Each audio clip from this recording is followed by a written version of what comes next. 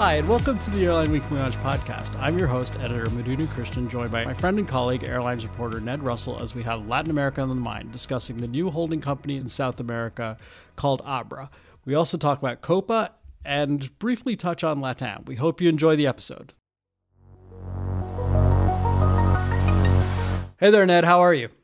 Buenos dias, Madhu. I'm doing well. Buenos dias. We're greeting you all in Spanish this morning because we have Latin America on the mind. We're heading south. We are. This last week, there was a fairly big deal announced when GOL and Avianca said that they will come together under a new holding company called Abra. And it's consolidation. Which incidentally means open in Spanish. It does, thanks you to Dora, which has taught my son and I that word.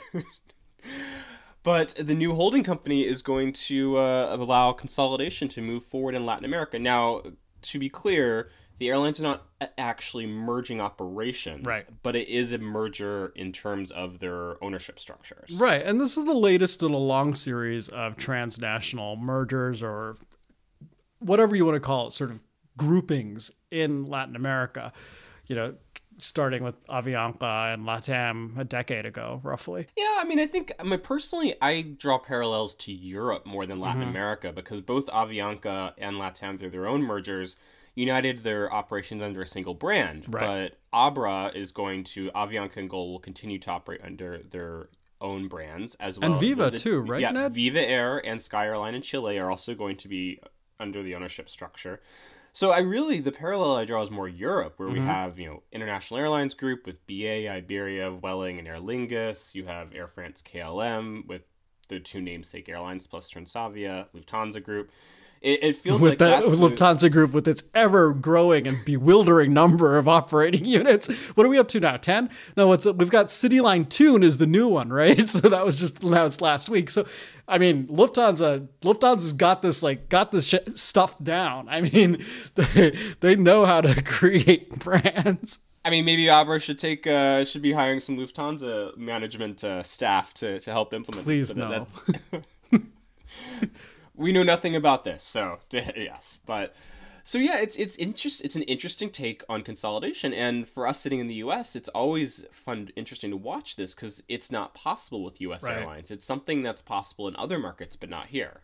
Yeah, and just to clarify for our listeners, I mean, the U.S. and a lot of countries around the world have strict ownership and control laws in place that prevent airlines being owned or even helmed by non-U.S. citizens. And that's true in a lot of countries. So this is, Europe under the aegis of the European Union and liberalized its air transport market a few decades ago and made these groupings possible. But Latin America is a little different. It doesn't have that supranational political body like the EU. It doesn't, but they allow these kinds of deals. And it's... I would argue it's good for the region because it allows consolidation to move forward. And I should say the Abra plan is to unite these four airlines, drive costs down, and focus on their unique strengths for growth. So it sounds like you're going to have,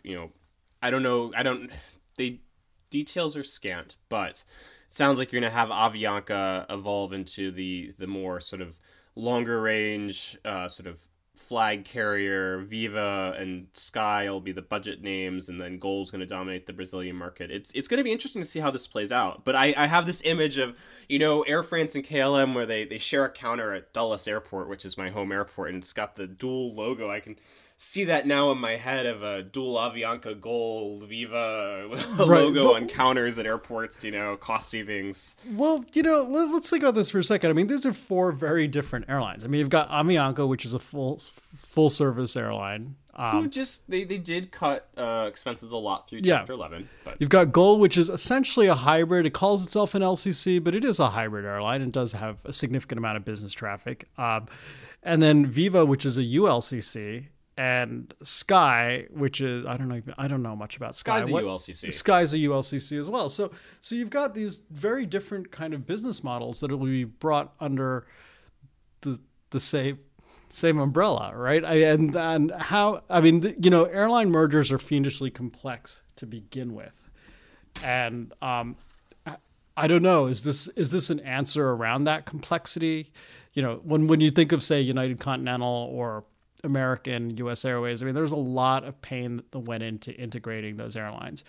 Um, uh, there was a lot of pain with Air France, KLM, and Lufthansa just keeps making brands. But like how? I mean, what do you mint brands? They mint brands. They mint brands. I mean, they're anyway. Story for another day. But Ned, what's your take, or what are you hearing about the sort of?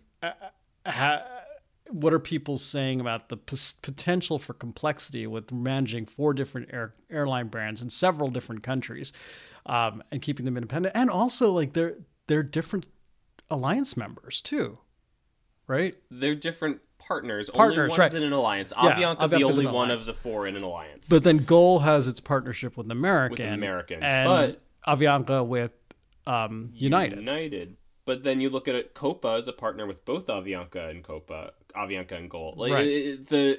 We'll talk about Copa later, but their CEO described a spider web of alliances and partnerships in South America with this deal. So but we'll get to that later. So the thing is there's so few details that were provided. There's not much commentary on whether they can, the complexities that we'll face. The analysts that I've spoken to all said that in general, they see the deal as a positive because consolidation is going to be good for the industry, even if the airlines are flying maintain their own operations and their own networks. But really, there's not too many details out there. Now, what I really see is, again, I'm going to go back to Europe. You'll get these airlines that have their unique strengths. And, GOL will dominate in Brazil. You've got Avianca maybe doing the long haul, the, intercontinental connections, and then doing key business routes. So then you could, now I don't know this, but what if Sky and Viva merged and then you get one ULCC brand under the Abra group? So then you'll have a ULCC, you'll have a Brazil brand, you've got a network, long haul. There's many ways that this could go. Right. That the group could achieve synergies within. And then, of course, there's the whole question about, joint orders. Yeah. Now, analysts did point out that they're going to have a mixed fleet. GOL is an all 737 operator. Sky, Avianca, and Viva are Airbus A320 family operators. So you're going to have that. But I think those questions are for further down the road. Yeah, definitely for further down the road. And bears watching. I mean, now both of us covered the Avianca and LATAM creation a decade ago in different lives. And I was surprised by how relatively smoothly both went, considering they were transnational and pulling together, several brands or several operating units that were completely different. But, there was still some pain. So, there's always going to be some pain. Yeah. I'll be curious to see how this holding company functions as it goes forward and where it'll focus its strengths. Right. No, and it really will be. It'll be interesting to see if they try to harmonize. The group GOL becomes part of a Star Alliance, or if they're going to move Avianca over to partnering with America. Like, there's a whole lot of questions. Yeah. Or if they're going to keep each airline with their own relationships as they stand now, because that could also happen. There's no set playbook that says they have to all be on the same page. Yeah, but I wonder if the partners will have things to say about that. I mean, now United and American, two fierce competitors in the U.S., are essentially, they're involved in this situation as well. So it'll be interesting to see how this plays out. It will definitely be interesting, and I think a lot of us are going to be watching closely. But this sort of goes back to something we've been talking about for a while, is that Latin America really is one of the most interesting airline markets in the world at the moment as we emerge from the pandemic. We've been talking a lot about consolidation there. Azul's attempted hostile takeover of LATAM, GOL acquiring a regional airline, MAP in Brazil last year. The rumors that Avianca and Sky were going to come together, which now is actually happening. And and Abra announcement comes 2 weeks after Avianca announced they were going to be acquiring Viva under a single holding. So it's just constantly evolving, and the pawns keep moving, and things happening. Yeah, absolutely. I mean, someone told me, an industry insider told me like a year ago or so, that, Latin America really is sort of a test laboratory for South America, we should say. I mean, is really a test laboratory for what could happen if the airline business was even more liberalized than it is now. I mean, like we mentioned at the top, a lot of countries have ownership and control rules, which make it difficult to unlock the potential of airlines through transnational mergers and holding companies. So, this is a really interesting.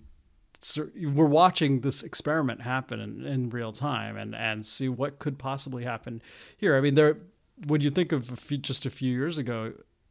No, more than a few years ago now. I mean, Alaska sued to keep Virgin America from flying, claiming that it was really owned by a foreign national in the Virgin Group. So there's been a steady drumbeat in the U.S. kind of in the background of people who say that the industry here could even be more profitable if these kind of sort of things that we're seeing in Latin America were possible here. I remember hearing that. The one that I always think about is when American had a minority stake in Canadian International Airlines in the 90s, and what could have been possible there had American been able to fully, the two airlines come together under a single holding company. Mm-hmm. Of course, Canadian was acquired by Air Canada in 2000, but things could have gone very differently had they been able to integrate cross borders. But instead of American acquiring TWA, a merger that did not result in many benefits to either airline. So, All right, let's squeeze in a quick break here, Ned.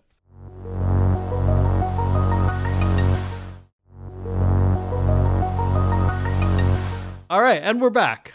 Ned, so, we're talking about Latin America this week. It's the theme of this week's issue of Airline Weekly, in case you haven't seen it. Not you, Ned. I know you've seen it. But to our listeners, in case you haven't seen it, airlineweekly.com, we're all about Latin America this week.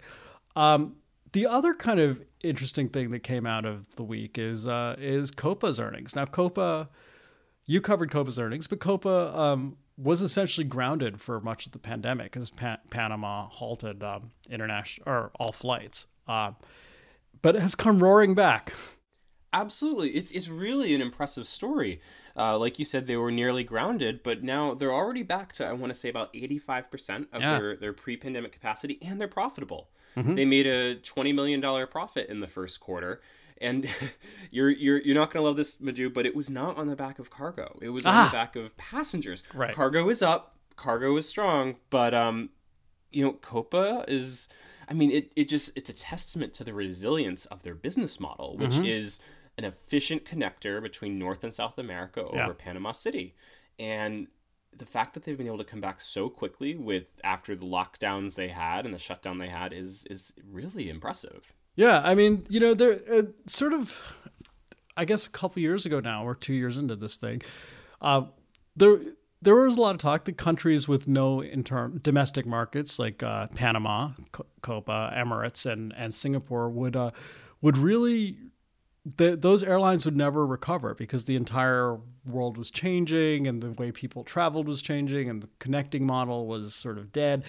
But now we've been shown by, Emirates to a degree, but definitely by Copa, that the connecting model is back and it's working.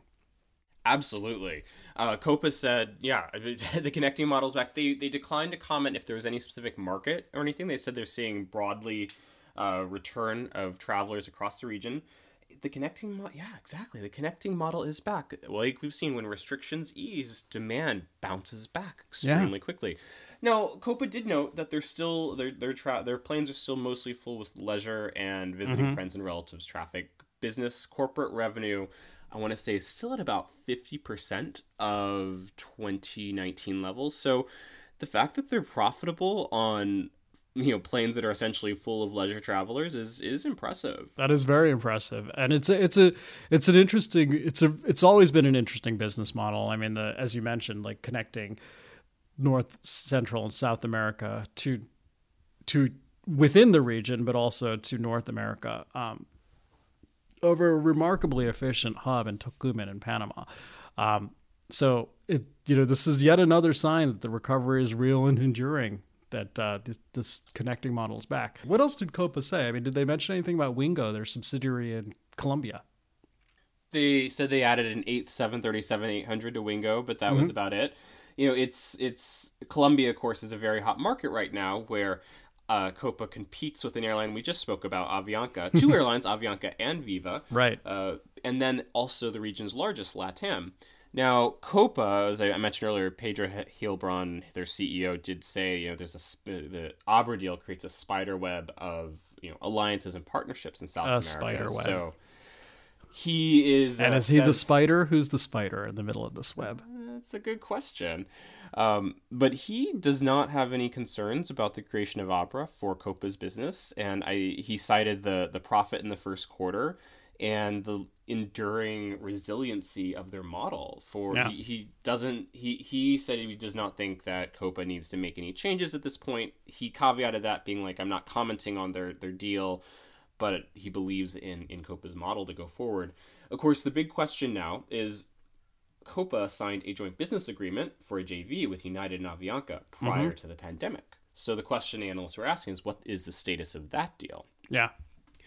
So Heilbron, he said that the parties, it still is in force. The parties have not reached a final JV agreement. In fact, they've not really talked much since the pandemic. Of course, Avianca was going through Chapter 11, so they've paused everything.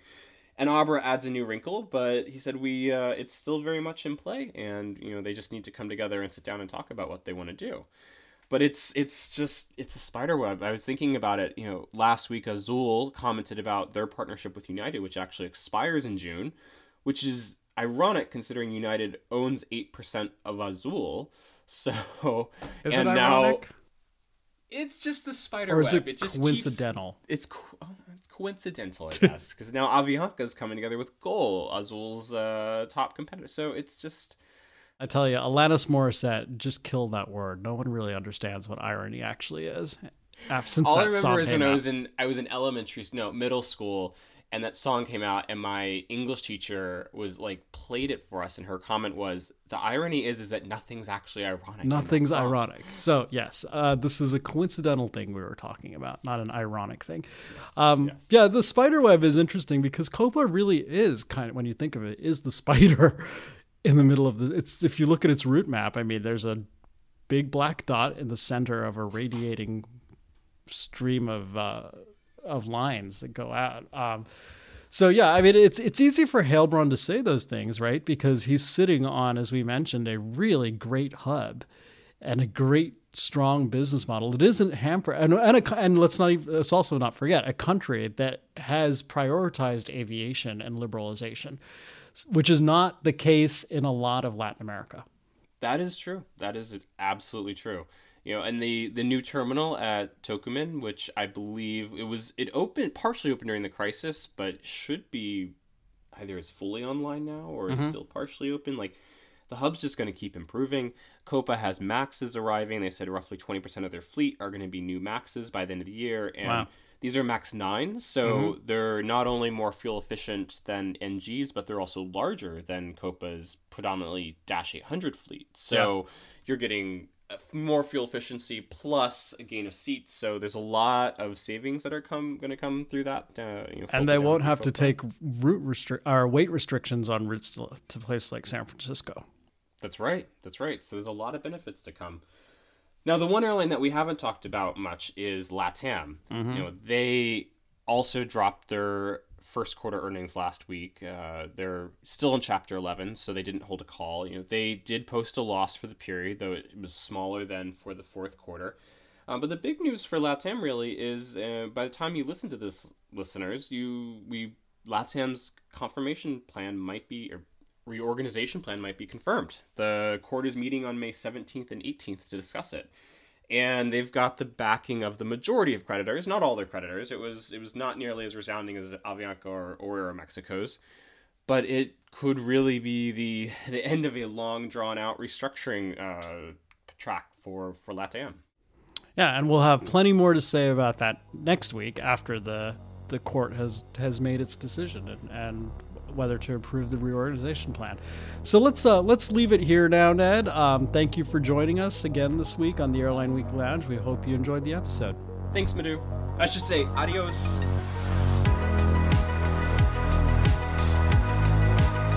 Thank you for joining us for this week's episode of the Airline Weekly Lounge podcast.